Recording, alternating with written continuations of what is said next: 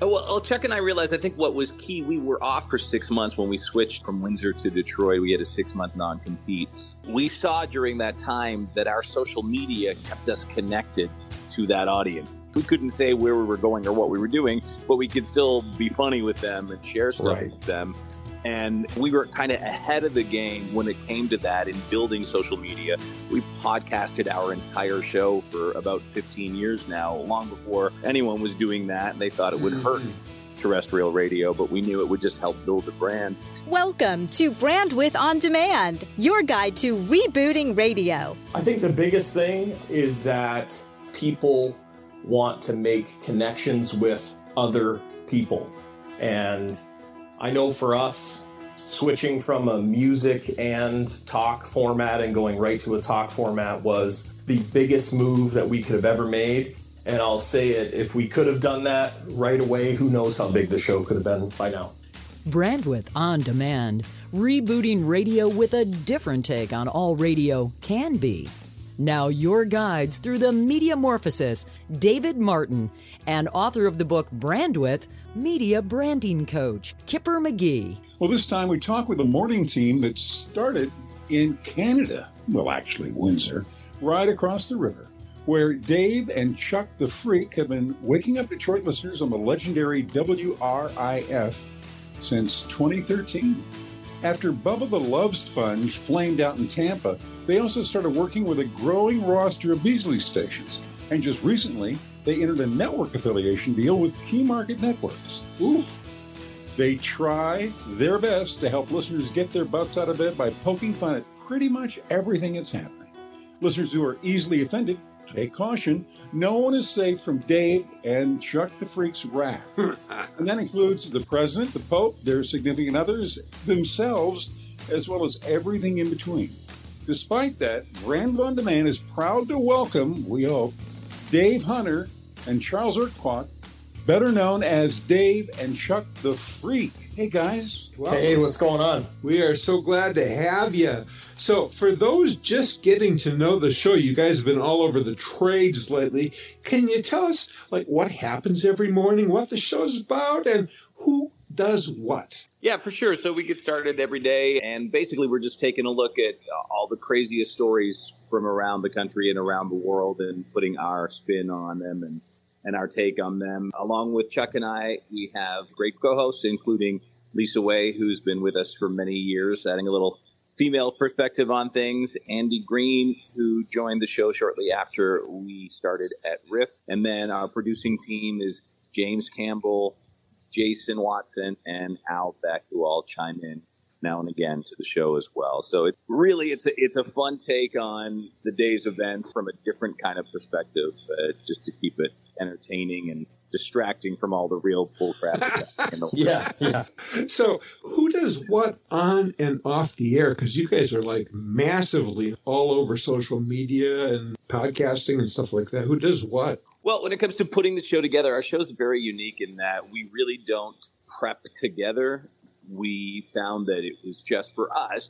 We were much better at improv. So I'll gather up everything that we need for the show for the day in terms of content and stories, and I present it to everyone. And so a lot of this stuff they're hearing for the first time on the air, because for us, that's genuine reaction. That's when the laughs are at the best. That's when the humor is at its best. And I know a lot of people aren't comfortable operating like that, but that's really what works best for us for more than improv approach to, And we've been doing this for so long. We've been a part of different management teams that were trying to push us to do things in the, I guess what you'd say is the normal way, write bits, have it all down on paper. And it just, honestly, the more we knew going into something, the worse it ended up coming across on the radio. So we're like an improv group, really, when it comes down to it.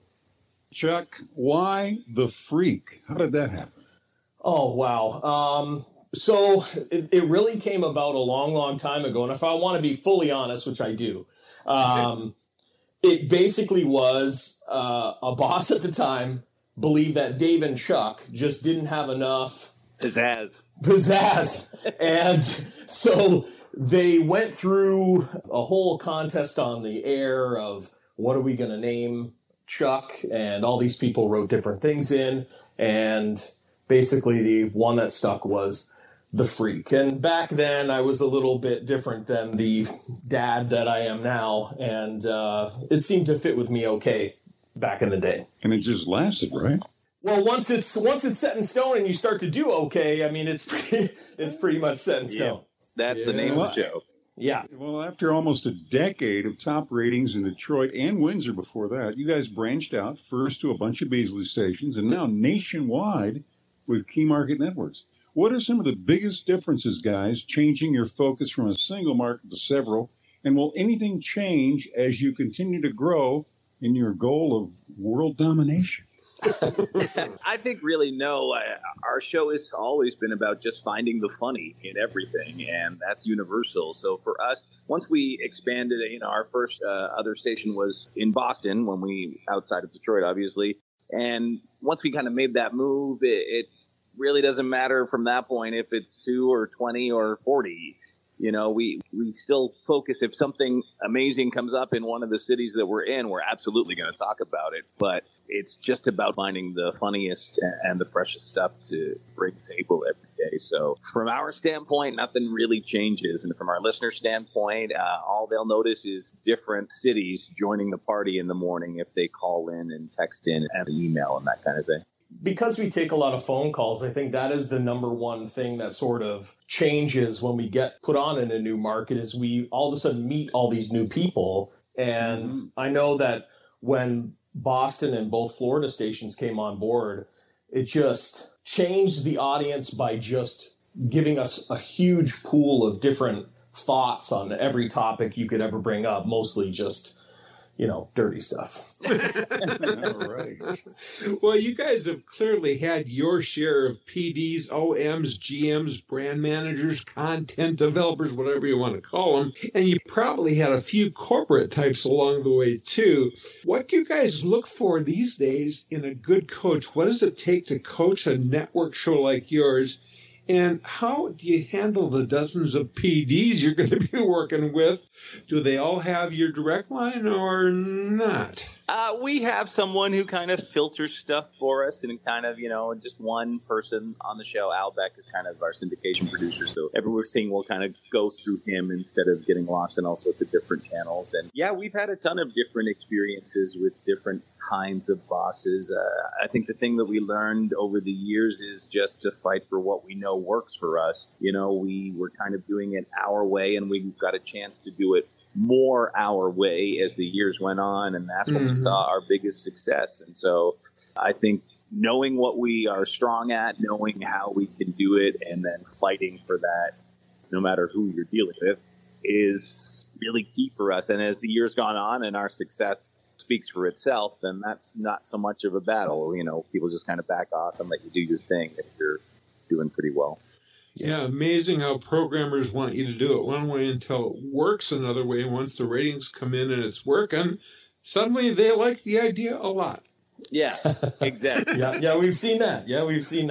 Guilty. We definitely have. I know, I've done that. See, what really changed the show for us, if we're honest, is years ago when we were in Windsor, I was actually made program director of the radio station we were on while doing the morning show. Okay. So that let us do the show we wanted to do. I was the boss all of a sudden, so I could say, okay, we're not playing music anymore. This is what we're going to do. I had our general manager on board and said, just give us a shot. Let us try it this way. We wanted to do it this way. And that's when our show really started taking off and seeing success. So we've been able to continue doing it that way. It had to be great getting memos from the PD on how great you guys were doing. You guys are really crushing it when it comes to social media, podcasting, all the off-air stuff. So tell us, how do you really keep engaged and connected to your audience when you're off the air? Well, Chuck and I realized, I think what was key, we were off for 6 months when we switched, from Windsor to Detroit. We had a 6-month non-compete. And we saw during that time that our social media kept us connected to that audience. We couldn't say where we were going or what we were doing, but we could still be funny with them and share stuff with them. And we were kind of ahead of the game when it came to that in building social media. We podcasted our entire show for about 15 years now, long before anyone was doing that, and they thought it would hurt terrestrial radio, but we knew it would just help build the brand. So all of that combined, not only did it help us bridge that 6-month gap, it brought people with us immediately to our new station, and then just now continued to help it grow. And when we're not, we're posting stuff 7 days a week, 24/7. It's all about just when you're on the air and off the air, staying connected to the people that listen to you. We really always have realized the importance of that. Yeah. Now, there's lots of shows doing lots of formats, and people who often think they might be ready for doing a national show, but maybe they just aren't quite there yet. Do you have any advice for people like that maybe need to have a few more laps around the track? Well, I know myself, I think really you do have to prove that you can do it at home. And it's not easy to be put on to other stations. A lot of times you're taking over for people that were big names in that town. And you start out automatically as an outsider.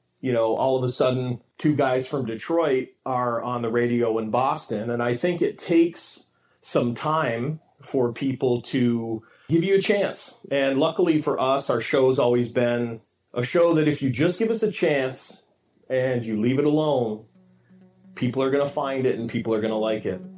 A lot of what we've done was never from massive promotion budgets or anything like that. A lot of the spread of our show is your water cooler talk. And we've been fortunate that that's the way it is. And I do think the key for us is you've got to be genuine. You can't fake laughter. You can't fake how we all get along in our friendships. And that's been our key. You have to have the nice mix of ingredients that goes into everything else that you're doing. And people realize that it's real and you're enjoying each other's company as well as doing what you do. They are amazing, aren't they? Dave and Chuck the Freak from WRIF Detroit and the Key Market Radio Networks. Somebody you'd like to hear from? We'd love to hear from you. Email your suggestions to show@brandwidthondemand.com. Or you can simply stay in touch on social. Just follow Brandwidth Plus, that's Brandwidth, Plus, one word. We're on Facebook, Twitter, Instagram, or LinkedIn. Coming up, Dave and Chuck the Freak share some things they know now they really wish they knew way back when they were first starting out. If you run a music station, why use software to simply select your music when Music Master can perfect your music? Hey, it's Lee McNabb, Operations Manager for Saga Communications Des Moines Radio Group. My mentors taught me music scheduling on Music Master, and that's what I use to teach the young Padawans of today. Why just select music when you can perfect your music? Visit musicmaster.com today.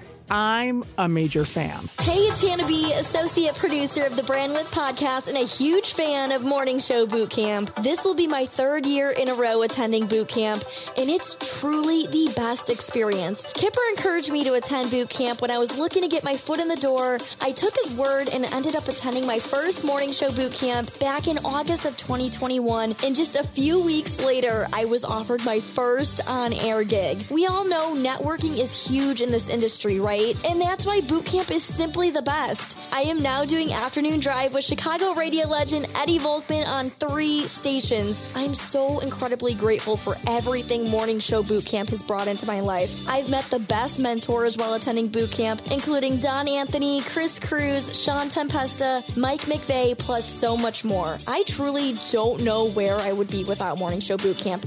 It has helped me grow as a broadcaster while meeting some of my lifelong best friends, or as I like to call them, my radio family. Don't wait, don't hesitate. Visit morningshowbootcamp.com today and register for this year's boot camp. I hope to see you August 10th through the 11th in Dallas, Texas. The stuff we know now, we wish we'd known then. Brandwidth On Demand. We're with the stars of the show, Dave and Chuck the Freak from WRIF Detroit and the Key Market Networks. Guys, thinking about traditional broadcast radio, what's the one thing you know now you really wish you knew way back when you got started? Chuck, I'll let you go first. I think the biggest thing is that the realization that people want to make connections with other people. And I know for us, switching from a music and talk format and going right to a talk format was the biggest move that we could have ever made. And I'll say it, if we could have done that right away, who knows how big the show could have been by now. Yeah, I agree. Like I said earlier, it's having faith in yourselves and fighting for what you believe in. It's kind of hard sometimes in the corporate world, but it really is the key to success for talk radio. It's being able to be who you are. And, you know, playing 4 songs an hour in between talk doesn't really get across any kind of market and ratings. And we saw that early on. It was presenting the show that we wanted to do. And also, I think another big thing is just to interact with the fans even more and the listeners. We have gone out of our way to try and return emails and Facebook messages and Twitter messages as much as possible through the years. And that makes a loyal listener. That you wouldn't believe the hundreds and hundreds of emails we get. Like, oh my God, no one's ever responded. I've messaged shows through the years, and that means so much that you replied. And it's a tiny little thing, but it goes so far in loyalty and people that want to be with your show for a long time.